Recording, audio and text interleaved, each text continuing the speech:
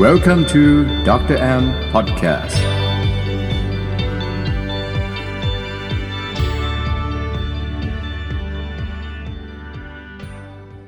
สวัสดีครับพบกับรายการ Dr. M Podcast เรื่องเล่าสุขภาพดีกับผมหมอแอมนายแพทย์ตนุพลวิรุณหการุณนะครับอาทิตย์นี้ครับหมอกลับมาพบท่านผู้ฟังที่รักทุกท่านนะครับในชื่อตอนที่หลายๆคนเนี่ยน่าจะสนใจนะครับแล้วก็อยู่ใกล้ตัวคนเราเนี่ยมากๆเลยนะครับใกล้ตัวพวกเรามากๆก็ชื่อตอนที่ว่าส้มตำเต็มคำบำรุงสุขภาพนะครับ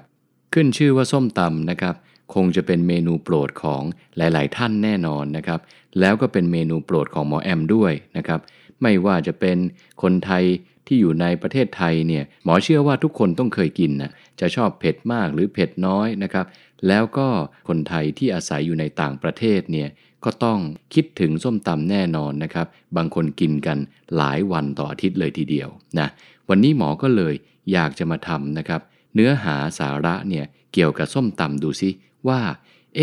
เจ้าส้มตำเนี่ยประวัติความเป็นมาเนี่ยเป็นอย่างไรนะครับและที่กินกันเนี่ยแพร่หลายฮิตมากเลยเนี่ยในบ้านเราเองเนี่ยมีคุณประโยชน์อย่างไรบ้างนะครับเพราะฉะนั้นวันนี้ครับหมอแอมและทีมงานดรแอมทีมเนี่ยก็เลยรวบรวมนะครับเนื้อหาสาระมาเล่าให้ฟังกันว่าส้มตำเนี่ยมีคุณประโยชน์อย่างไรบ้างในแต่ละจานที่เราทานเข้าไปนะครับขึ้นชื่อว่าส้มตำเนี่ยแค่เริ่มต้นเนี่ยก็เริ่มรู้สึกแซ่บแล้วใช่ไหมครับนะเดี๋ยวนี้เรามาคุยกันครับว่าแต่ละสิ่งแต่ละอย่างที่หมอแอมเอามาฝากวันนี้มีรายละเอียดยังไงกันบ้างนะครับไปเริ่มกันที่ส่วนประกอบสำคัญอันที่1นะครับขึ้นชื่อว่าส้มตำครับเดี๋ยวหมอจะบอกนะว่าชื่อนี้เนี่ยได้มาอย่างไรนะครับไม่ใช่เอาส้มมาตำนะครับเมนหลักหรือว่าพระเอกหลักเนี่ยของส้มตำเนี่ยก็คือมะละกอนะครับเราเริ่มต้นที่มะละกอกันก่อนหมอเคยพูดถึงคุณประโยชน์เนี่ยของมะละกอไว้ในตอน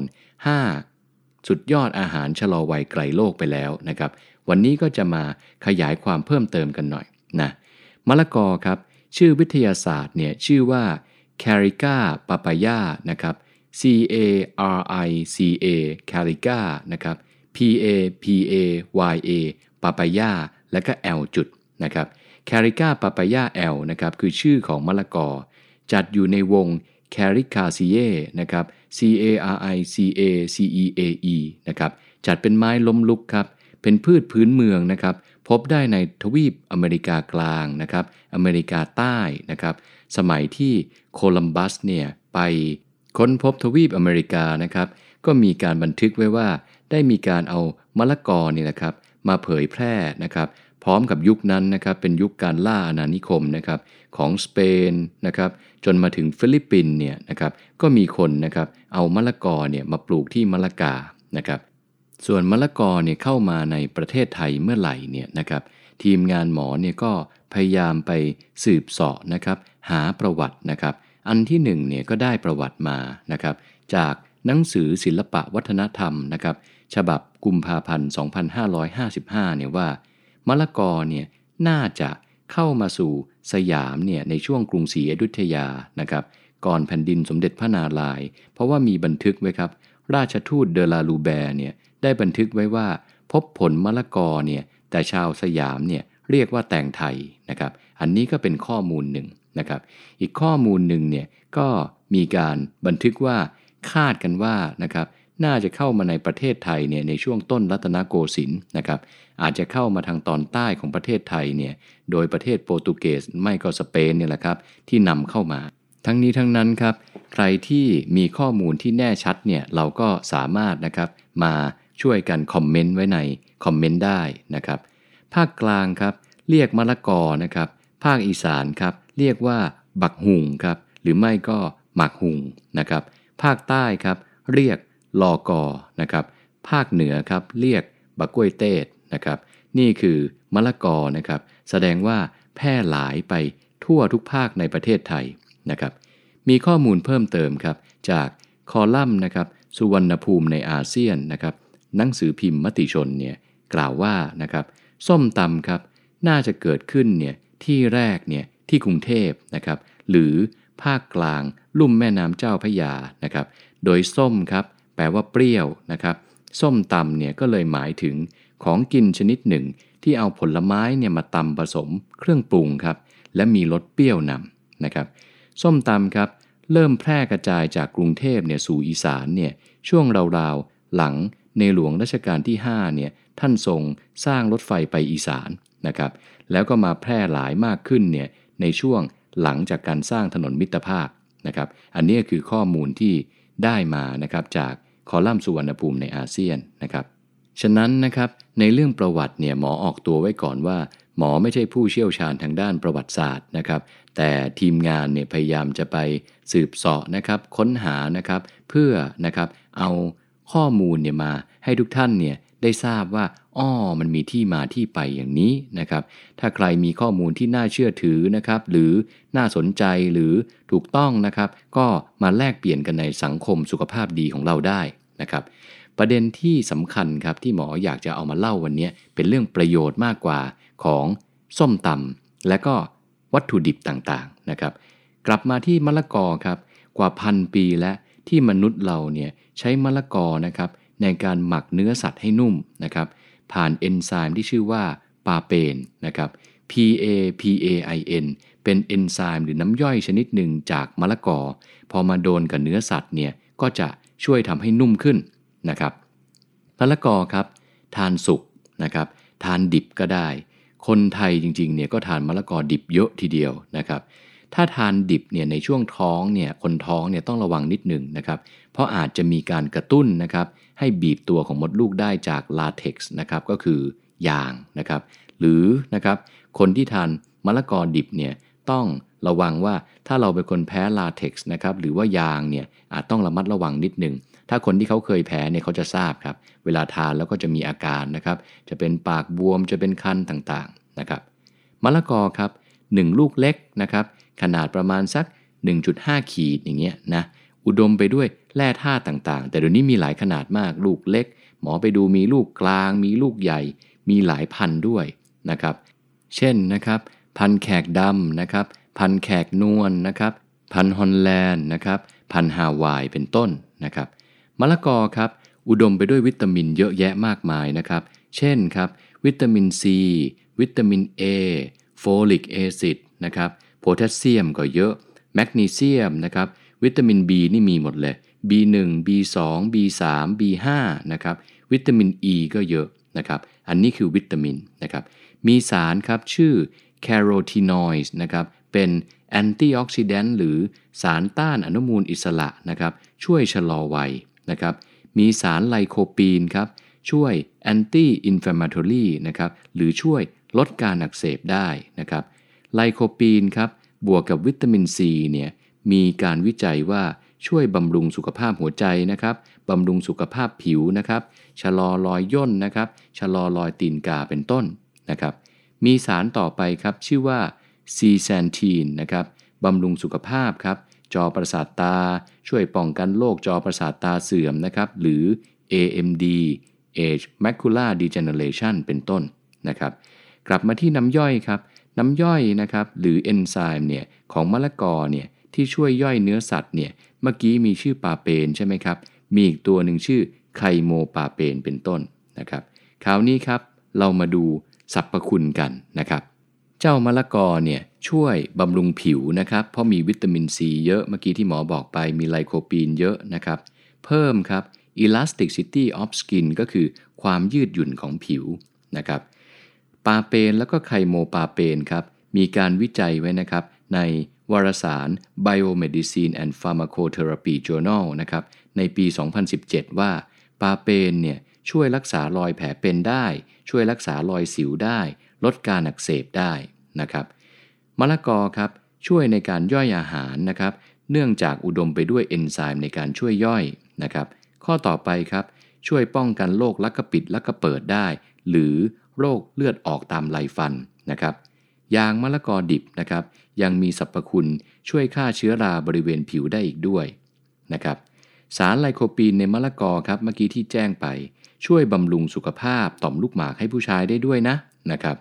มีวิตามินและแร่ธาตุหลากชนิดมากนะครับที่ช่วยบำรุงความจำและสมองนะครับมะละกอครับ มีฤทธิ์เป็นยาระบายอ่อนๆแล้วก็มีไฟเบอร์สูงด้วยนะครับช่วยเรื่องระบบขับถ่ายนี่ก็ดีนะครับแถบรัฐฮาวายนะครับผู้หญิงคลอดบุตรเนี่ยเขานิยมทานมะละกอกันนะครับเพื่อช่วยเพิ่มน้ำนมเป็นต้นนะครับคราวนี้นะครับเราไปดูกันต่อว่าโอ้โหมะละกอเนี่ยมีคุณค่ามากมายเลยไม่ว่าจะเป็นมะละกอสุกนะครับสีส้มหรือมะละกอดิบเนี่ยสีเขียวนะครับคุณค่าทางอาหารนะครับของมะละกอดิบเนี่ยเอาดิบก่อนเนาะนะครับต่อ100กรัมก็คือ1ขีดนะมะละกอดิบ1ขีดเนี่ยมีพลังงานประมาณ 20-24 กิโลแคลอรี่เทียบกับมะละกอสุกเนี่ย1ขีดเช่นกันเนี่ยมีแคลอรี่ประมาณ43แคลอรี่นะครับแสดงว่าถ้าเทียบกันแล้วเนี่ยพอมะละกอสุกปุ๊บแคลอรี่จะเยอะกว่านะครับน้ำตาลจะเยอะกว่าแป้งจะเยอะกว่านะกลับมาดูตัวเลขนะครับเอาดิบก่อนมะละกอดิบ1ขีดมีพลังงาน 20-24 กิโลแคลอรี่นะครับมีคาร์โบไฮเดรตนะครับ 5.4 กรัมโดยประมาณมีน้ำตาล 3.5 กรัมโดยประมาณมีเส้นใยหรือไฟเบอร์เนี่ยประมาณ 2.6 กรัมโดยประมาณนะครับแล้วก็มีวิตามินต่างๆเทียบกับมะละกอสุก100กรัมหรือ1ขีดนะครับมีแคลอรี่43กิโลแคลอรี่มีคาร์โบไฮเดรต11กรัมมากกว่าดิบประมาณ2เท่าเนาะนะครับมีเส้นใย 1.7 กรัมมีน้อยกว่าแสดงว่ามะละกอดิบเนี่ยแคลอรี่ต่ำกว่านะครับแป้งน้อยกว่าน้ำตาลน้อยกว่าแล้วก็เส้นใยมากกว่านะครับมะละกอสุกครับน้ำตาลประมาณ 7.8 กรัมเทียบกับนะครับน้ำตาลของมะละกอดิบเนี่ยประมาณ 3.5 กรัมต่อ1ขีดนะครับระวังนิดนึงนะครับมะละกอนะครับโดยเฉพาะมะละกอสุกถ้าเราทานมากเกินไปเนี่ยอาจจะทำให้สารนะครับไม่ว่าจะเป็นไลโคปีนนะครับแคโรทีนนะครับมากเกินเนี่ยทำให้เกิดภาวะตัวเหลืองมือเหลืองตาเหลืองได้นะครับเพราะว่าเจ้ามะละกอเนี่ยมีสารสีเหลืองอยู่นะครับถ้าใครทานทุกวันเนี่ยพยายามหมั่นสังเกตเล็บหมั่นสังเกตมือเรานะครับว่าถ้าเริ่มเหลืองเนี่ยต้องไปปรึกษาแพทย์หรือว่าหยุดทานก่อนนะครับคนที่มีประวัติแพ้สารปาเปนนะครับต้องระมัดระวังนะครับแล้วก็คนที่เป็นเบาหวานครับมะละกอสุกเนี่ยน้ำตาลก็ไม่ได้มากนักแต่ถ้าทานกัน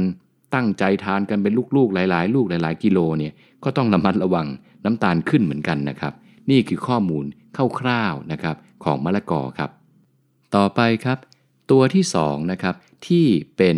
นักแสดงนะครับอยู่ในหนังเรื่องส้มตำนะครับเมื่อกี้พระเอกใช่ไหมครับรู้เลยว่าต้องเป็นมะละกอแน่นอนโดยเฉพาะมะละกอดิบนะครับส่วนตัวที่2นะครับที่มีประโยชน์มากเนี่ยในส้มตำก็คือพริกครับนะพริกครับเป็นพืชในวงโซลานาซีเยนะครับสกุลแคปซิกัมนะครับ CAPSICUM นะครับนี่คือพริกนะครับพริกเนี่ยมีหลายชนิดนะครับเช่นนะครับ1พวกพริกหวานพริกหยวกพริกชี้ฟ้าตระกูลนี้จะไม่เผ็ดมากนะครับชื่อวิทยาศาสตร์ครับเขาชื่อว่า Capsicum annum นะครับ CAPSICUM Capsicum นะครับ ANNUUM annum นะครับอันนี้คือกลุ่มที่1นะครับกลุ่มที่2นะครับพริกขี้หนูสวนนะครับพริกขี้หนูใหญ่นะครับตระกูลนี้เผ็ดนะครับชื่อวิทยาศาสตร์ว่า Capsicum frutescens นะครับ CAPSICUM Capsicum นะครับ FRUTESCENS นะครับ frutescens นะครับนี่ก็เป็นอีกตระกูลหนึ่งนะครับมนุษย์ครับเริ่มมีการรับประทานพริกเนี่ยมาไม่ต่ำกว่า 7,000 ปีเลยนะครับก่อนคริสตศักราชนะครับก็ประมาณ 9,000 กว่าปีที่แล้วนานมากเลยนะครับรู้ได้ยังไงนะครับมีหลักฐานครับทางโบราณคดีว่าพบซากเมล็ดพริกนะครับในอุจจาระครับของชาวอินเดียนในเม็กซิโกเนี่ยที่เมืองฮัวกาเพลียตาครับอายุประมาณ 9,000 ปีนะครับโอ้โหนานมากนะครับที่มนุษย์เราเนี่ยมีความผูกพันกับพริกนะครับคราวนี้ครับไปดูกันต่อนะว่าข้อมูลอื่นๆนะครับก็จะมีนะครับเช่นถ้าใครไปหาอ่านเนาะนะครับก็จะเจอชื่อของนายปีเตอร์มาทิลนะครับก็เป็นลูกเรือครับของคริสโตเฟอร์โคลัมบัสเนี่ยก็น่าจะไปเจอพริกนั่นแหละครับตอนท่องโลกนะครับก็เลยนะครับนำพริกเนี่ยจากทวีปอเมริกานะครับสู่โลกภายนอกนะครับมีประวัติอีกครับว่า นายอัลวาเลสชันกาชาวสเปนเนี่ยเป็นบุคคลแรกๆนะครับที่นำพริกนะครับมาปลูกที่ประเทศสเปนนะครับน่าจะราวๆปีคริสตศักราช1493นะครับคนสเปนเนี่ยก็เลยเรียกพริกว่าชิลลีนะครับซึ่งเป็นคำแปลงนะครับมาจากคำว่าชิลีครับซึ่งเป็นประเทศเนี่ยที่เขาไปค้นเจอหรือว่าไปเจอเนี่ยพริกมานั่นเองนะครับพริกครับเป็นของโปรดของหมอแอมอย่างหนึ่งเลยนะครับนะใครที่ไม่ทราบเนี่ยบางคนเห็นหน้าหมอเนี่ยอาจจะนึกว่าโอ้ยหมอแอมไม่น่ากินเผ็ดนะครับแต่ถ้าคนที่ใกล้ตัวหรือเพื่อนๆเนี่ยจะทราบว่าหมอเนี่ยเป็นคนกินเผ็ดมาแต่ไหนแต่ไรและกินเผ็ดมากด้วยเป็นความชอบส่วนตัวนะครับวันนี้ก็เลยเอาข้อมูลเรื่องพริกมาเล่าให้ฟังนะครับพริกครับ1ช้อนโต๊ะประมาณสัก15กรัมนะครับให้พลังงาน6กิโลแคลอรี่นะครับมีโปรตีนประมาณ 0.3 กรัมนะครับมีแป้งประมาณ 1.3 กรัมมีไฟเบอร์ประมาณ 0.2 กรัมมีน้ำตาลนิดหน่อย 0.8 กรัมนะครับแล้วก็มีไขมันน้อยมาก 0.1 กรัมนะครับประโยชน์ของพริกครับพริกเนี่ยมีวิตามินซีเยอะมากนะครับเพราะว่าวิตามินซีเนี่ยเรียกว่าเป็นอะไรครับเป็นแอนตี้ออกซิแดนต์หรือสารต้านอนุมูลอิสระนะครับพริกก็เลยถือว่าเป็นอาหารที่มีวิตามินสูงนะครับเพิ่มเติมครับมีวิตามิน B6 นะครับมีวิตามิน K1 นะครับมีแร่ธาตุโพแทสเซียมนะครับมีทองแดงครับมีวิตามิน A นะครับในพริกครับมีสารที่ชื่อว่าแคปแซนทีนนะครับ CAPSANTHIN นะครับเป็นสารแคโรทีนอยด์ตัวหนึ่งนะครับสารแคโรทีนอยด์เนี่ยก็คือตัวที่ทำให้พริกเนี่ยมีสีแดงนะครับถ้าพริกที่มีสีแดงเนี่ยสารนั้นเนี่ยชื่อว่าแคปแซนทีนนะครับเป็นสารต้านอนุมูลอิสระที่มีประสิทธิภาพสูงมากนะครับตัวต่อไปครับเป็นสารที่ชื่อว่าวิโอลาแซนทีนนะครับเป็นสารแคโรทีนอยด์เช่นกันนะครับให้สีเหลืองในพริกถ้าใครนึกภาพเนาะพริกจะมีสีแดงสีเขียวสีเหลืองนะครับเมื่อกี้สีแดงบอกไปแล้วสีเหลืองบอกไปแล้วนะครับต่อไปเป็นพริกสีเขียวนะครับพริกสีเขียวเนี่ยจะเจอสารชื่อว่าลูเทียนเยอะนะครับบำรุงสุขภาพตานะครับจอประสาทตานะครับคราวนี้มาถึงรสเผ็ดกันบ้างครับรสเผ็ดเนี่ยจริงๆไม่ใช่รสชาตินะครับเพราะว่าต่อมรับรสของลิ้นเราเนี่ยรับรู้รสหวานรสเค็มนะครับแล้วก็รสชาติต่างๆจริงๆเนี่ยความเผ็ดเนี่ยเป็นความรู้สึกไม่ใช่รสนะครับความรู้สึกเผ็ดร้อนเนี่ยเกิดมาจากสารที่ชื่อว่าแคปไซซินตัวนี้เป็นตัวหลักจดไว้ได้ก็ดีนะครับ CAPSAICIN นะครับแคปไซซินคืออะไรนะครับก็คือความรู้สึกเผ็ดร้อนนะครับเขาเป็นสารแอลคาลอยด์ชนิดหนึ่งนะครับระดับความเผ็ดของพริกเนี่ยก็เลยวัดจากตัวที่ชื่อว่าแคปไซซินนะครับสารแคปไซซินมีประโยชน์อย่างไรครับ1ครับช่วยลดความเสี่ยงของการเป็นแผลในกระเพาะอาหารได้แต่ทั้งนี้ทั้งนั้นก็ต้องขึ้นอยู่กับตัวบุคคลนะครับเพราะว่าพริกเนี่ยเป็นเหมือนกับวิทยายุทธอย่างหนึ่งเราต้องฝึกนะครับแรกเริ่มเดิมทีเนี่ยเราเป็นเด็กเนี่ยไม่มีใครกินเผ็ดเพนสักคนละครับนะฮะและความกินเผ็ดเนี่ยก็คล้ายๆกับคอเนี่ยแหละครับคอจะแข็งแรงขึ้นลิ้นจะแข็งแรงขึ้นนะครับในการรับรู้นะครับระดับความเผ็ดได้แค่ไหนเนี่ยก็ขึ้นอยู่กับการฝึกฝนนะครับเมื่อก่อนหมอก็กินเผ็ดไม่เยอะพอกินไปกินมาก็ชอบครับทำไมคนเราถึงชอบรสเผ็ดทำไมคนเราถึงชอบความรู้สึกเผ็ดร้อนนะครับเมื่อไม่ใช่รสชาติเป็นความรู้สึกใช่ไหมนะครับมีข้อมูลครับที่หลายๆคนเนี่ยชอบความเผ็ดความแซ่บนะครับก็เพราะว่าครับเวลาเราเผ็ดเนี่ยร่างกายเราเนี่ยต้องหลั่งสารออกมาชื่อว่าเอนโดรฟินชื่อคุ้นใช่ไหมครับเอนโดรฟินก็คือความฟินหรือความสุขนั่นแหละครับออกมานะครับหลั่งเจ้าสารนี้มาเพื่อช่วยลดความเจ็บปวดครับเพราะว่าแคปไซซินเนี่ยทำให้เกิดความเจ็บปวดหรือว่าเผ็ดร้อนในช่องปากเราในลิ้นเราใช่ไหมครับในลำคอเราก็ต้องหลั่งสารออกมาเพื่อป้องกันตัวเองนะครับเพราะฉะนั้นเวลาที่เราค่อยๆกินเผ็ดขึ้นสารนี้ก็จะค่อยๆหลั่งมากขึ้นนะครับเพราะฉะนั้นแล้วครับนึกภาพเนาะเหมือนคนเราแบบเจ็บแต่จบเจ็บแต่ฟินก็คือรู้แหละว่ามันแหมมันร้อนมันเผ็ดแต่ถ้าใครกินเผ็ดเนี่ยจะรู้ว่าความรู้สึกเนี้ยมันหาไม่ได้ในอาหารบางประเภทนะครับโดยเพราะเวลาเราไปเมืองนอกเนาะเราไปกินอาหารฝรั่งเนี่ยอร่อยยังไงก็ตามเนี่ยเรามักจะนึกถึงนะครับอาหารไทยจังอยากกินอะไรแซ่บๆพอเครื่องลงที่สุวรรณภูมิปุ๊บแน่นอนครับหมอเนี่ยเป็นคนหนึ่งเลย มื้อแรกหลังจากกลับไปประชุมนะครับกลับจากประชุมไปเรียนหนังสือเมืองนอกเนี่ยหมอสั่งส้มตำเสมอเลยแล้วก็ขอแซ่บๆด้วยนะครับบวกกับครับน่าจะเป็นการฝึกวิชาตอนหมอใช้ทุนด้วยนะตอนหมอใช้ทุนเนี่ยหมออยู่ที่จังหวัดศรีสะเกษนะครับตอนไปใหม่ๆเนี่ยก็ยังกินเผ็ดไม่เยอะนะครับแล้วก็กินปลาร้าไม่เป็นด้วยนะ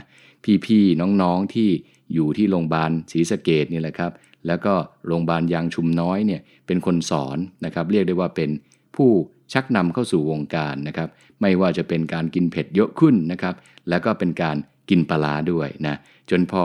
กลับมาเยี่ยมบ้านที่กรุงเทพเนี่ยพ่อกับแม่เนี่ยงงเลยนะครับหมอแอมสมัยนู้น10 กว่าปี15-20 ปีแล้วนะครับพอนั่งปุ๊บสั่งเลยตำปูปลาร้านะครับตอนก่อนไปเนี่ยกินไม่เป็นนะแต่พอกลับมาปุ๊บชอบกินนะครับแต่ก็ต้องเลือกนะปลาร้าเดี๋ยววันนี้หมอก็มีรายละเอียดมาเล่าให้ฟังกลับมาต่อเดี๋ยวจะไปไกลกันเกินไปนะครับประโยชน์ของสารแคปไซซินนะครับข้อที่2นะครับช่วยเผาผลาญไขมันครับช่วยลดน้ำหนักครับช่วยลดความหิวนะครับมีการวิจัยไว้ครับแบบ randomized control trial นะครับใน American Journal of Clinical Nutrition นะครับในปีคริสตศักราช 2012 ครับโดยคณะคุณทาเคชิโยเนชิโร่นะครับว่าสารแคปซีนอยด์ครับสามารถเพิ่มการเผาผลาญพลังงานและกระตุ้นการเผาผลาญไขมันในเซลล์ไขมันสีน้ำตาลได้นะครับนี่ไงครับเวลาเรารู้สึกเผ็ดร้อนเนาะมีประโยชน์ด้วยนะครับแต่อย่าลืมนะครับเหมือนที่หมอบอกไม่ได้แปลว่าฟังปุ๊บหมอแอมบอกพริกดีวันนี้เราสตาร์ทกินเผ็ดเยอะเลยเท่าเพื่อนที่เขากินแซ่บๆไม่ได้นะครับเหมือนกันครับเช่นเดียวกับคือหมอไม่ได้แนะนำให้ไปกินเหล้านะแต่ว่าหมอมักจะเปรียบเทียบว่าทำไมเหล้าขวดเดียวกันคนนึงคออ่อนคนนึงคอแข็งก็เพราะว่าต้องค่อยๆฝึกฝนแต่อันนั้นในทางไม่ดีนะครับก็คืออย่าไปทานเยอะนะสุราแอลกอฮอล์เนี่ยเป็นพิษนะครับกลับมาที่พริกครับคนที่ฝึกมานานก็กินเผ็ดขึ้นส้มตำพริก3 เม็ด8 เม็ด9 เม็ด10 เม็ดคนที่เริ่มเบบี้กินไม่ไหวก็เริ่มครึ่งเม็ดก่อนอย่างนี้เป็นต้นนะครับเพราะประสิทธิภาพไม่ได้แปลว่าถ้าคนกินไม่เป็นแม้ว่าพริกจะเผาผลาญไขมันแต่ว่าถ้าลิ้นและช่องปากคุณรับไม่ไหวเนี่ยเบิร์นนะครับก็คือร้อนนะครับแล้วก็แสบด้วยนะครับประโยชน์ต่อไปครับของสารแคปไซซินนะครับก็คือเมื่อนำมาทำเป็นยาทานะครับช่วยบรรเทาอาการปวดได้นะครับอันนี้ก็คือคร่าวๆนะครับแล้วก็สารแคปไซซินเนี่ยนะครับเป็นสารที่ไม่มีสีไม่มีกลิ่นนะครับละลายน้ำได้น้อยมากๆข้อนี้ต้องจำนะครับทนร้อนและทนเย็นได้อย่างดีนะครับเพราะฉะนั้นเมื่อละลายน้ำได้น้อยครับเวลาเราเผ็ดมากๆเป็นไงครับกินน้ำเข้าไปไม่ค่อยหายนะครับเพราะเขาไม่ละลายในน้ำนะครับเราเปลี่ยนไปใช้วิธีอื่นดีกว่านะครับพริกสุกนะครับจะมีแคปไซซินมากกว่าพริกที่ยังไม่สุกแสดงว่าพริกเขียวกับพริกแดงเนี่ยพริกแดงเนี่ยถ้าเทียบกันต้นเดียวกันเนี่ยจะเผ็ดกว่านะครับแล้วถ้ายิ่งเอาไปตากแห้งเนี่ยจะยิ่งเผ็ดขึ้นไปอีกนะครับแสดงว่าพริกแห้งเนี่ยสารแคปไซซินเนี่ยยิ่งเข้มข้นนะครับก็จะเผ็ดมากนะครับเช่นเดียวกันครับเมื่อกี้ย้อนกลับไปนิดหนึ่งสารต้านอนุมูลอิสระเนี่ยในพริกแดงก็มากกว่าพริกเขียวนะครับแต่เวลาเราทานเนาะเราก็จะทานแบบรวมๆมีหลายๆสีอันนี้ก็ไม่ได้ต่างกันมากจนเกินไปนะครับ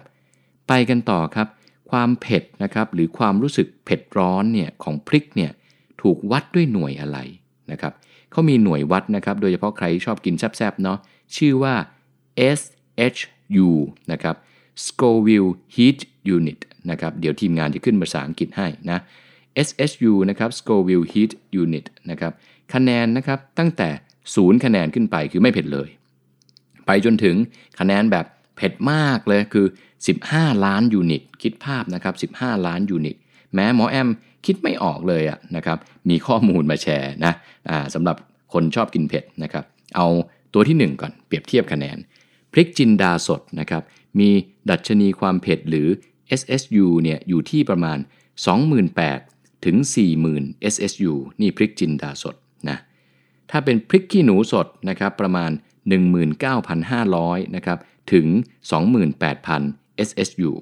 นะครับถ้าเป็นพริกชี้ฟ้าสดไม่ค่อยเผ็ดใช่ไหมคะแนนประมาณ 7,500 นะครับถึง 16,500 SSU นะครับอันนี้เป็นข้อมูลจากทีมงานคุณพิพาพันธ์นะครับในปี 2547 นะครับและถ้าไปเป็นพริกขี้หนูสวนแห้งนะพริกขี้หนูสวนนะ แห้งด้วยนะคะแนนดีดขึ้นไป 342,600 SSU เผ็ดเลยนะครับถ้าเป็นพริกขี้หนูนกชื่อว่าพริกขี้หนูนกนะ 100,000 ถึง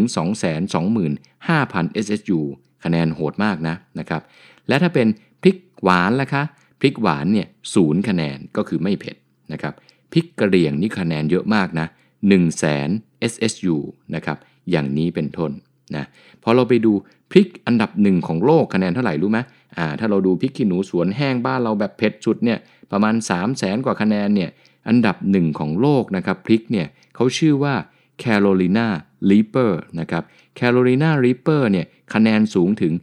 2.2 ล้าน SSU โอ้โหสูงมากนะครับหมอเคยดูรายการเนี่ยเขาแข่งกันกินพริกเนี่ยคือดูแล้วแบบเผ็ดมาที่หน้าจอเลยนะครับดูแบบไม่รู้ว่ามันน่าจะเลยจุดแซบไปไกลและแบบนั้นนะคงจะเป็นการแข่งขันกันเอาแบบสถิติมากกว่านะครับแต่หมอว่าความเผ็ดเนี่ยเผ็ดมากเกินบางทีก็ไม่ได้อร่อยนะครับต้องมีรสชาติอื่นแล้วก็มีความกลมกล่อมด้วยหมอว่าเอาคะแนนสักหลักหมื่นก็พอเนาะไม่ต้องไปซื้อแบบแหม 2.2 ล้านคะแนน Carolina Reaper มาทานเนี่ยหมอว่ากินเข้าไปแล้วต้องไปปรึกษาแพทย์แน่เลยนะครับปากเบิร์นหรือปากบวมแน่นะครับอันนี้คือเรื่องราวนะครับเกี่ยวกับพริกครับตัวต่อไปนะครับที่เป็นตัวละครในหนังเรื่องส้มตำของเรานะครับตัวที่3ครับชื่อว่าถั่วลิสงนะครับหรือว่า peanuts นะครับภาษาวิทยาศาสตร์เนี่ยชื่อว่า Arachis hypogaei นะครับ ARACHIS นะครับ HYPOGAEA hypogaea นะครับเพราะฉะนั้นครับเจ้าถั่วลิสงครับเป็นอาหารที่โอ้โหอยู่ในหลายๆจานของอร่อยในบ้านเราเลยนะครับแต่ส้มตำเนี่ยถ้าส้มตำไทยใส่ใช่ไหมฮะส้มตำลาวอาจจะไม่ใส่แต่ทั้งนี้ทั้งนั้นครับขึ้นอยู่กับความชอบนะครับไปดูถั่วลิสงครับคนที่3ของนักแสดงในเรื่องส้มตำเรานะครับถั่วลิสง2ช้อนโต๊ะครับขนาดประมาณ20 กรัมนะครับให้แคลอรี่ประมาณ120กิโลแคลอรี่มีโปรตีนมากนะครับไขมันดีเยอะนะครับถั่วลิสงครับ20 กรัมเนี่ยมีโปรตีนตั้ง6 กรัมนะครับมีแป้งอยู่4 กรัมแล้วก็มีไขมันส่วนใหญ่เป็นไขมันดีเนาะประมาณ10 กรัมนะครับถั่วลิสงครับประกอบไปด้วยวิตามินต่างๆและแร่ธาตุด้วยนะครับเช่นนะครับไบโอตินโฟลิกแอซิดวิตามิน B1 B3 นะครับวิตามิน E ทองแดงนี่ก็มีแมงกานีสแมกนีเซียมเนี่ยอยู่ในถั่วลิสงนะครับที่สำคัญครับต้องระวังนะครับถั่วลิสงเนี่ยมีประโยชน์เยอะก็จริงแต่ก็ต้องระวังเชื้อราด้วยนะครับโดยเฉพาะเชื้อราที่ชื่อว่า Aspergillus flavus นะครับสร้างสารที่ชื่อว่าอัลฟาท็อกซินใครเคยได้ยินบ้างครับตอนเรียนหนังสือใช่ไหมเขาจะมีสอนไว้เลยว่าระวังสารก่อมะเร็งที่ชื่อว่าอัลฟาท็อกซินนะครับเจ้าสารนี้ครับเป็นพิษต่อร่างกายนะครับส่งผลอันตรายต่อตับนะครับและก็สุขภาพนะครับรวมถึงนะครับอาจจะเสี่ยงเนี่ยทำให้เป็นมะเร็งเลยนะครับเพราะฉะนั้นต้องระวังครับโดยเฉพาะถั่วที่บดทิ้งไว้นะครับหรือมีความชื้นนะครับแนะนำครับว่าควรคั่วสดใหม่ทุกครั้งเนี่ยก่อนรับประทานนะครับนั้นแสดงว่าเราทานส้มตำนะครับเราก็ควรที่จะคั่วนะครับแล้วก็ถั่วเนี่ยทำใหม่ทุกครั้งนะครับประเภทที่แบบใส่ถ้วยเอาไว้ข้างล่างชื้นๆเกาะกันเนี่ยและดูแล้วมีขาวๆเนี่ยต้องระมัดระวังมากนะครับแล้วก็ผู้ที่แพ้ถั่วลิสงนะครับก็ไม่แนะนำให้ทานถั่วลิสงนะครับอันนี้คือตัวที่3นะครับตัวต่อไปนะครับจะพูดถึงน้ำปลาร้านิดหนึ่งนะครับน้ำปลาร้าเนี่ยเป็นอาหารดั้งเดิมนะครับมีมาหลายพันปีเลยนะเพราะว่ามีหลักฐานนะครับทางโบราณคดีเนี่ยแถบอีสานเนี่ยพบวัสดุคล้ายไหหมักปลาร้านะครับแล้วก็ยังมีเศษซากปลาร้าเนี่ยที่กลายเป็นฟอสซิลนะครับหรือกลายเป็นหินเนี่ยอยู่ข้างในด้วยนะครับน้ำปลาร้าครับเป็นการถนอมอาหารนะครับทำให้มีจุลินทรีย์ช่วยบำรุงลำไส้และร่างกายที่เรียกว่าโปรไบโอติกส์นะครับทั้งนี้ทั้งนั้นครับต้องคำนึงถึงความสะอาดด้วยนะครับไม่ว่าจะเป็นการเริ่มตั้งแต่ทำปลานะครับแล้วก็กระบวนการหมักนะครับกระบวนการเก็บนะครับแล้วก็ก่อนจะรับประทานเนี่ยก็อาจจะต้องต้มนะครับเพื่อฆ่าเชื้อนะครับแบบนี้เป็นต้นนะครับกระบวนการผลิตเนี่ยเป็นความสำคัญมากแต่ปัจจุบันเนี่ยหมอเห็นว่าด้วยเทคโนโลยีนะครับทางด้านอาหารเนี่ยหรือ Food Science เนี่ยทำให้น้ำปลาร้าเนี่ยมีรูปแบบมากมายเลยจะเป็นแบบ Pasteurize หรือบรรจุมาอันนี้ก็น่าจะ ช่วยลดนะครับการปนเปื้อนของเชื้อโรคไม่ดีได้ด้วยนะครับน้ำปลาร้านะครับก็จะมีโปรไบโอติกส์นะครับมีโอเมก้า3เนาะโอเมก้า3นะครับมีแคลเซียมจากก้างหรือกระดูกปลานะครับแต่ข้อระวังครับ1ช้อนโต๊ะนะครับของน้ำปลาร้าเนี่ยมีโซเดียมถึง623มิลลิกรัมถือว่าสูงนะครับเดี๋ยวหมอจะเล่าให้ฟังเรื่องโซเดียมหน่อยดีกว่าวันนี้ไหนๆมีโอกาสคุยกันเรื่องส้มตำคุยกันเรื่องประโยชน์แล้วเนี่ยหลายๆตอนเนี่ยยังไม่ได้ลงลึกหรือว่าเตือนท่านผู้ฟังทุกท่านเนี่ยถึงสิ่งที่ชื่อว่าโซเดียมเลยนะครับโซเดียมครับ Na นะครับก็คือชื่อแร่นะครับชื่อภาษาอังกฤษเป็นเกลือแร่ชนิดหนึ่งนะครับที่มีประโยชน์ต่อร่างกายเรามากควบคุมของเหลวแล้วก็เกลือแร่ในร่างกายเรานะครับควบคุมระดับความดันโลหิตนะครับระบบประสาทนะครับระบบกล้ามเนื้อนะครับระบบหัวใจนะครับมีน้อยเกินก็เกิดโทษมีมากเกินก็เกิดโทษนะครับองค์การอนามัยโลกนะครับหรือ WHO เนี่ยแนะนำไว้เลยว่าในทุกๆวันเนี่ยมนุษย์เราเนี่ยสามารถบริโภคโซเดียมหรือเกลือเนี่ยหรือความเค็มเนี่ยได้นะครับแต่ไม่ควรเกิน 2,000 มิลลิกรัมต่อวันนะครับ 2,000 มิลลิกรัมจำให้มั่นเลยนะครับ1วันไม่ควรกินเค็มไม่ควรกินเกลือหรืออะไรก็ตามที่มีโซเดียมเนี่ยเกิน 2,000 มิลลิกรัมต่อวันนะครับ 2,000 มิลลิกรัมต่อวันเท่ากับเท่าไหร่เท่ากับเกลือ1ช้อนชานั่นแหละครับคือ1วันเนี่ยรวมมื้อเช้ามื้อกลางวันมื้อเย็นมื้อว่างมื้อดึกเนี่ยไม่ควรกินเกลือเกิน1ช้อนชานะครับหรือถ้าเป็นน้ำปลาเนี่ยไม่เกิน 1.5 ช้อนโต๊ะแต่พอไปดูตัวเลขเนี่ยจากสสสเนี่ยว่าคนไทยเนี่ยรับประทานโซเดียมเกินกว่าปกติเนี่ยถึง 2-3 เท่าแน่โอ้โหน่ากลัวนะครับคือบางคนทาน 4,000 กว่ามิลลิกรัมต่อวันบางคนทาน 5,000 บางคนทาน 6,000 ใช่ไหมฮะแสดงว่าบางทีเนี่ยเรากินก๋วยเตี๋ยวเนี่ยเราเติมน้ำปลาไปหลายๆช้อนเนี่ยโอ้โหเกินเกณฑ์ไปแล้วนะครับการกินโซเดียมมากเกินครับหรือการรับประทานเกลือมากเกินเนี่ยทำให้เกิดโรคต่างๆนะครับข้อนี้หมออยากจะเตือนให้มากเลยว่าคนไทยเนี่ยหลายท่านเนี่ยกินเค็มเกินไปนะครับทำให้สุขภาพไม่แข็งแรงเช่นตัวบวมนะครับน้ำหนักขึ้นนะครับขาบวมนะเป็นโรคไตเป็นโรคความดันสูงและพอโรคความดันสูงมาเนี่ยก่อให้เกิดโรคยากๆอีกเต็มเลยเช่นอัมพฤกษ์อัมพาตนะครับหรือโรคหัวใจเป็นต้นดังนั้นครับหมอเนี่ยอยากจะมาช่วยรณรงค์นะครับชวนทุกคนนะครับให้ลดการกินเค็มลงนะครับครึ่งหนึ่งก็ยังดีนะครับลดการบริโภคโซเดียมให้น้อยกว่า 2,000 มิลลิกรัมต่อวันนะครับนี่คือสิ่งที่หมอขอความร่วมมือแล้วก็อยากจะนะครับแชร์ให้กับมิตรรักแฟนคลับทุกท่านว่าทำเถอะครับนะมีประโยชน์ในบั้นปลายหรือมีประโยชน์ในตอนอนาคตแน่นอนนะครับเราไปดูกันครับว่าอาหารประเภทไหนนะครับที่มีโซเดียมเยอะนะครับ1ครับอาหารที่โซเดียมเยอะๆก็คือพวกอาหารแปรรูปเนี่ยแหละครับไม่ว่าจะเป็นไส้กรอกนะครับแฮมนะครับหมูยอนะครับลูกชิ้นอาหารกระป๋องบะหมี่สำเร็จรูปนะครับปลาเค็มนะครับผักกาดดองนะครับยกตัวอย่างนะครับโจ๊กกึ่งสำเร็จรูปนะครับ1กระป๋องเนี่ยมีโซเดียมตั้ง 1,900 มิลลิกรัมคือกินไป1กระป๋องนี่เกินแล้วนะครับขาดอีก100เดียวเนี่ยวันนี้ทั้งวันเนี่ยยังไงก็ต้องเกินนะครับเพราะวันหนึ่งห้ามเกิน 2,000 1กระป๋องล่อไป 1,900 แล้วนะครับนะไปดูตัวอื่นๆนะครับน้ำปลาหวานอย่างเงี้ยนะบางคนกินมะม่วงนะครับจิ้มน้ำปลาหวาน1ถ้วยใส่กุ้งแห้งมีโซเดียม 5,900 มิลลิกรัมน้ำปลาหวานนะครับกุ้งแห้ง1ขีดมีโซเดียม 3,240 มิลลิกรัมขีดหนึ่งก็เกินไปไกลแล้ว2เท่าแล้วเท่าครึ่งแล้วนะครับเครื่องปรุงรสต่างๆนะครับซอสปรุงรสต่างๆผงชูรสนี่ก็ต้องระวังนะผงปรุงรส1ช้อนชามีโซเดียม815มิลลิกรัมผงชูรส1ช้อนชามีโซเดียม500มิลลิกรัมซอสหอยนางรม1ช้อนโต๊ะมีโซเดียม450มิลลิกรัมเต้าเจี้ยว1ช้อนโต๊ะมีโซเดียม640มิลลิกรัมเยอะนะครับนะน้ำพริกกะปิไปต่อน้ำพริกกะปิ1ถ้วยประมาณ100กรัมนะประมาณ100กรัมเนี่ยมีโซเดียม 2,250 มิลลิกรัมสูงมากนะครับน้ำจิ้มสุกี้ครับ1ช้อนโต๊ะมีโซเดียม280มิลลิกรัมนะน้ำปลาพริก1ช้อนชามีโซเดียม500มิลลิกรัม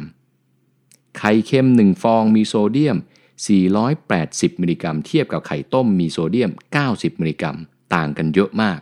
นะครับปลาอินทรีสด 1ขีดมีโซเดียม75มิลลิกรัมพอเอาไปทำเป็นปลาเค็มปุ๊บ1ขีดมีโซเดียม 32,000 มิลลิกรัมเป็นไงครับนะบางอย่างอยู่ใกล้ตัวมากหมอพูดนี่ไม่ได้แปลว่าหมอไม่ได้กินนะบางทีหมอก็เผลอไปกินข้าวผัดกะเพราตักน้ำปลาพริกใส่คือบางทีก็เค็มอยู่แล้วไปเจออีกเขาวางไว้บนโต๊ะเราเผลอไงนะครับเพราะว่าเรากินมาตั้งแต่เด็กเราใส่เข้าไปก็เกินนะพยายามอย่าเติมนะครับพยายามอย่าปรุงเยอะหรือว่าชิมก่อนปรุงถ้ารสชาติเค็มแล้วไม่ต้องเติมแล้วหลายคนบางทีเป็นยังไม่ทันชิมเลยจำได้ใส่พริกเท่านี้ใส่น้ำส้มใส่ชูเท่านี้ใส่น้ำปลาเท่านี้ใส่แบบออโต้หรืออัตโนมัติพอกินอีกทีเค็มเกินนะครับสงสารไตสงสารหัวใจสงสารการไหลเวียนการขับน้ำของร่างกายต้องระมัดระวังนะครับนะนี่คือสิ่งสำคัญที่หมอบอกนะครับเรื่องโซเดียมเนี่ยวันนี้ขอทุกท่านเลยว่าต้องช่วยร่วมมือกันและบอกคนที่เรารักด้วยนะครับครับคราวนี้เนี่ยมาถึงนะครับช่วงสุดท้ายของรายการก็คือหมอรวบรวมมานะว่าตัวอย่างส้มตำต่างๆเนี่ยเป็นยังไงบ้างนะครับและมีแคลอรี่เท่าไหร่อะไรยังไงคงไม่ได้เล่าให้ได้ฟังครบหมดนะครับทุกส้มตำแต่เอาสำคัญเนี่ยมาเล่าสู่กันฟังนะครับเพิ่มเติมนะครับมะเขือเทศเนี่ยมีสารไลโคปีนเยอะนะครับสามารถช่วยบำรุงนะครับผิวพรรณนะครับโดยเฉพาะท่านชายเนี่ยบำรุงต่อมลูกหมากได้ดีมากเพราะมีสารชื่อไลโคปีนนะครับคราวนี้ครับพอเราจะมาเข้าสู่ช่วงนะครับแคลอรี่ต่างๆของส้มตำต่างๆค่ะในช่วงสุดท้ายนะครับของรายการวันนี้นะครับเราไปเริ่มต้นกันก่อนที่ฐานส้มตำฐานส้มตำคืออะไรคือนึกภาพว่าเราจะตำอะไรก็ตามแต่เนี่ยหมอรวบรวมมาให้เข้าใจง่ายเนี่ยว่าฐานส้มตำคือมีดังนี้ก่อนมีมะละกอดิบ1ขีดนะครับมีมะเขือเทศ20กรัมมีแครอท10กรัมมีถั่วฝักยาว30กรัมมีพริกขี้หนู10กรัมมีมะนาว15กรัมอันนี้เป็นฐานนะประมาณสัก1ถ้วยตวงใช่ไหมก็จะแบบคิดภาพมีมะละกอดิบมีแครอทนิดๆมีถั่วฝักยาวหน่อยๆมีพริกขี้หนูมีมะเขือเทศรวมหมดเนี่ยนะครับประมาณ42กิโลแคลอรี่อันนี้คือฐานของตัวส้มตำถ้าเราจะเปลี่ยนเป็นข้าวโพดเป็นอะไรเดี๋ยวหมอมีข้อมูลมาเพิ่มเติมนะเพราะฉะนั้นตัวฐานส้มตำเนี่ยก็จะรวมอยู่กับอะไรอีกนะครับก็จะมีนะครับเบสออนก็คือพื้นฐานนี่คือเอาสักน้ำตาลปี๊บ1ช้อนโต๊ะพอนะฐานเนี่ยตักน้ำตาลปี๊บนะครับหรือน้ำตาลมะพร้าวเนี่ย1ช้อนโต๊ะก็ประมาณ52กิโลแคลอรี่นะครับใส่น้ำปลานะครับ1ช้อนโต๊ะนะน้ำปลา1ช้อนโต๊ะนี่โซเดียมเยอะมากนะน้ำปลา1ช้อนโต๊ะโซเดียม 1,303 มิลลิกรัมประมาณนี้บางยี่ห้อ 1,500 บางยี่ห้อ 1,200 หมอเฉลี่ยให้ประมาณ 1,300 นะแสดงว่าฐานส้มตำเนี่ยคือเป็นมะละกอมะเขือเทศแครอทถั่วฝักยาวพริกขี้หนูมะนาวน้ำตาลน้ำปลารวมหมดเนี่ยเรียกว่าฐานนะครับในฐานเนี่ยมีแคลอรี่เนี่ยหรือพลังงาน94กิโลแคลอรี่ถือว่าต่ำมากนะครับแล้วก็โซเดียมถ้าใส่น้ำปลา1ช้อนโต๊ะเนี่ย 1,300 มิลลิกรัมอย่าใส่เยอะกว่านี้นะครับอันนี้คือฐานนะคราวนี้เราไปเข้าสู่ไฮไลท์กันเลยว่าเริ่มต้นนะครับตัวที่1ก็ต้องเป็นส้มตำไทยใช่ไหมฮิตสุดนะครับส้มตำไทยครับโดยเฉลี่ยเนี่ย1จานเนี่ยจะแบ่งออกเป็นตัวฐานใช่ไหมเนื้อมะละกอ1ขีดใส่ผักใส่อะไรเข้าไปเนี่ยประมาณ94กิโลแคลอรี่นะครับมีแคลอรี่เพิ่มเติมมาจากถั่วลิสงเราใส่ถั่วลิสงลงไป2ช้อนโต๊ะ20กรัมนะครับเท่ากับ120กิโลแคลอรี่นะครับหยิบกุ้งแห้ง2ช้อนโต๊ะปึ่งใส่ลงไปอีก31กิโลแคลอรี่นะครับและก็โซเดียมนะครับ1ช้อนโต๊ะของกุ้งแห้ง300กว่ามิลลิกรัมวันนี้ใส่ไป2ช้อนโต๊ะได้โซเดียมไป632มิลลิกรัมนะครับใส่น้ำตาลปี๊บเพิ่มใช่ไหมตำไทยจะติดหวานหน่อยนะถ้าใครฝึกลิ้นก็พยายามอย่าหวานเยอะนะครับเพราะในฐานเมื่อกี้ใส่ไปแล้ว1ช้อนโต๊ะอันนี้ถ้าเติมไปอีก 1.5 ช้อนโต๊ะให้มันเป็นรสชาติตำไทยอันนี้ทีมงานหมอทดลองมาแล้วนะว่าตำไทยที่ซื้อกันเนี่ยจะใส่ประมาณเท่านี้นะครับก็คือ 2.5 ช้อนโต๊ะเพราะเมื่อกี้ในฐานเนี่ยมีแล้ว1ช้อนโต๊ะใช่ไหมจากน้ำตาลนะครับคราวนี้เติมอีก 1.5 ช้อนโต๊ะก็เพิ่มไปอีก75กิโลแคลอรี่นะครับเพราะฉะนั้นครับรวมตำไทยนะ1จานนะตำไทยใส่ถั่วลิสงใส่กุ้งแห้งนะครับมีแคลอรี่ 323 กิโลแคลอรี่ก็โอเคเนาะนะครับถ้าเทียบว่าวันหนึ่งเราจะกินไม่เกิน 2,000 กิโลแคลอรี่ถ้าคนลดน้ำหนักกินสัก 1,500 นะถ้ามื้อนี้ส้มตำสัก300กว่าเราใช้ข้าวเหนียวเป็นแบบข้าวเหนียวดำนะหรือข้าวเหนียวไรซ์เบอร์รี่นะครับหรือกินกับขนมจีนอย่างเงี้ยเราก็อาจจะไม่ถึง500นะก็ยังถือว่าเป็นอาหารสุขภาพนะครับอันนี้คือส้มตำไทยนะคะแนนรวม323 กิโลแคลอรี่โซเดียม 1,970 แต่โซเดียมเกินนะครับเพราะว่าเกลือวันหนึ่งกินไม่เกิน 2,000 เจอส้มตำไทยเข้าไปเนี่ยโซเดียมล่อไป 1,900 แล้วอย่างนี้เราอาจจะต้องลดน้ำปลาลงหน่อยหรือใส่กุ้งแห้งแค่1ช้อนโต๊ะก็พอนะครับไปต่อครับส้มตำไทยบวกหมูยอบางท่านแบบวันนี้เราจะลดน้ำหนักหมอแอมบอกให้กินส้มตำก็เลยสั่งส้มตำหมูยอแล้วไม่ค่อยผอมนะครับไปดูเนื้อหากันไขมันครับถ้าเราใส่หมูยอเพิ่มเนี่ยประมาณ 1.5 ถ้วยตวงก็ประมาณ260 กรัมนะประมาณ 1.5 ถ้วยตวงใส่หมูยอลงไป260 กรัมแคลอรี่จะเพิ่มมาอีก383 กิโลแคลอรี่นะครับไขมันเพิ่มขึ้นมาอีก32 กรัมโซเดียมเพิ่มขึ้นมาอีก989 มิลลิกรัมนะและถ้ามีการเติมน้ำปลาด้วยนี่โซเดียมยิ่งเกินนะอันนี้หมอคำนวณแบบไม่ใส่น้ำปลาแล้วกันนะถ้าเติมหมูยอเข้าไปเนี่ยจานนี้ก็จะไหลไปเป็น565 กิโลแคลอรี่เยอะเนาะนะครับจานหนึ่งสัก 2-300 กิโลแคลอรี่นี่หมอว่าดีกำลังลดน้ำหนักสุขภาพดีได้วิตามินพอ500กว่าหมอว่าเยอะไปนะครับแต่โซเดียมนี่สิครับถ้าใส่เข้าไปด้วยเนี่ยขึ้นแน่เพราะเมื่อกี้ก็เกือบ 2,000 แล้วถ้าบวกไปอีกประมาณ 1,000 โซเดียมของส้มตำไทยหมูยอก็กลายเป็น 3,000 มิลลิกรัมเกินต่อวันนะครับอย่างนี้ก็แนะนำให้กินแยกกันดีกว่านะหรือว่าหมูยอกินน้อยๆเพราะเป็นอาหารแปรรูปนานๆทีนะครับหมอเองเมื่อก่อนก็ชอบทานแต่ว่าหลังๆก็อาจจะสักเดือนละครั้งเพราะว่าเป็นอาหารแปรรูปด้วยนะครับทานเยอะก็เสี่ยงเป็นมะเร็งไปต่อตัวที่3ครับส้มตำข้าวโพดไข่เค็มใครชอบบ้างส้มตำข้าวโพดไข่เค็มนะครับตัวนี้ครับ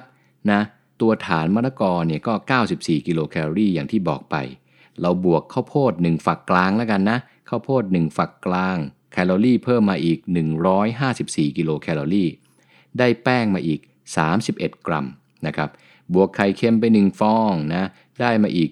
74 กิโลแคลอรี่โซเดียมไข่เค็ม1ฟองก็คือ198 มิลลิกรัมนะครับต้องใส่ถั่วลิสงใช่ไหมถั่วลิสง2ช้อนโต๊ะ120 กิโลแคลอรี่กุ้งแห้งอีก2ช้อนโต๊ะ31 กิโลแคลอรี่กับโซเดียมอีก632 มิลลิกรัม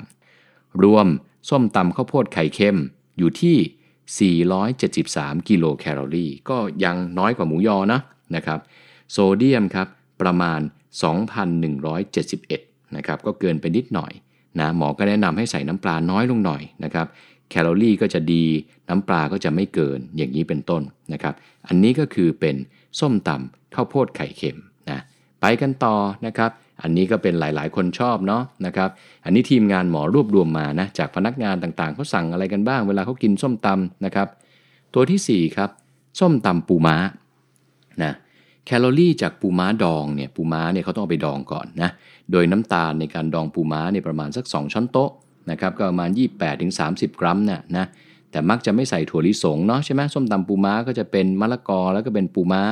ไม่มีถั่วลิสงไม่มีกุ้งแห้งนะครับทำให้โซเดียมลดลงเพราะไม่มีกุ้งแห้งเนาะแล้วก็ไขมันนะครับแคลอรี่อาจจะน้อยลงแต่จริงๆถั่วลิสงก็เป็นไขมันดีซะเยอะนะครับแล้วก็ได้โปรตีนเพิ่มเติมมาจากปูม้านะครับตัวฐานส้มตำมะละกอนะครับประมาณ94 กิโลแคลอรี่นะโซเดียมน้ำปลา1ช้อนโต๊ะก็ประมาณ 1,300 มิลลิกรัมปูม้าดอง1ขีดประมาณ160 กิโลแคลอรี่นะครับแต่โซเดียมเยอะใช่ไหมขึ้นมาอีก763 มิลลิกรัมต่อ1ขีดรวมแล้วส้มตำปูม้าแคลอรี่น้อยนะ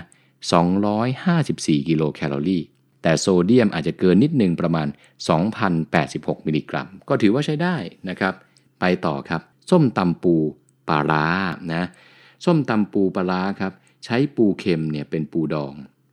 ส่วนผสมเนี่ยก็คือน้ำปลาแล้วก็เกลือแล้วก็น้ำตาลนะครับตัวฐานส้มตำมะละกอเนี่ยประมาณ94 กิโลแคลอรี่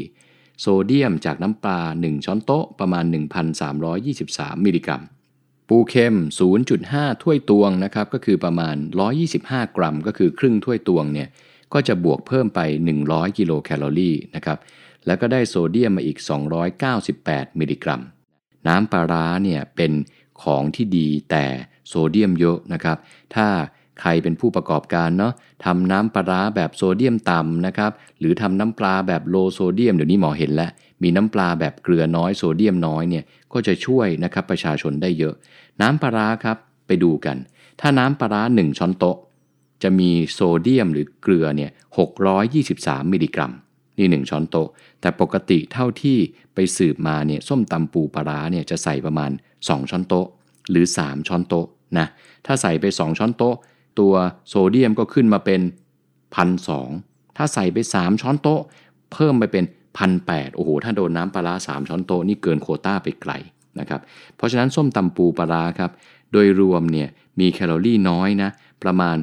203กิโลแคลอรี่ต่อ1จานเท่านั้นเองนะครับแต่ถ้าใส่โซเดียมเยอะเนี่ยเช่นใส่น้ำปลาร้า 2-3 ช้อนโต๊ะเนี่ยโซเดียมอาจจะขึ้นไปถึง 3,000 ถึง 4,000 มิลลิกรัมอันนี้ขึ้นอยู่กับปลาร้าเพราะว่าปูเค็มก็เค็มแล้วนะครับน้ำปลาร้าก็ใส่น้อยหน่อยนะหรือว่าถ้าเป็นภูมิปัญญาชาวบ้านเวลาหมักก็อาจจะต้องใส่ให้น้อยหน่อยนะครับก็คือให้โซเดียมน้อยลงหรือเราใส่น้อยลงตัวต่อไปนะครับส้มตำมังสวิรัติเป็นยังไงส้มตำมังสวิรัติก็คือไม่ใส่กุ้งแห้งอะไรแบบนี้นะครับส้มตำฐานนะครับมะละกอบวกแครอทบวกมะเขือเทศบวกที่หมอบอกเนี่ย 1.5 ถ้วยตวงนะก็ประมาณ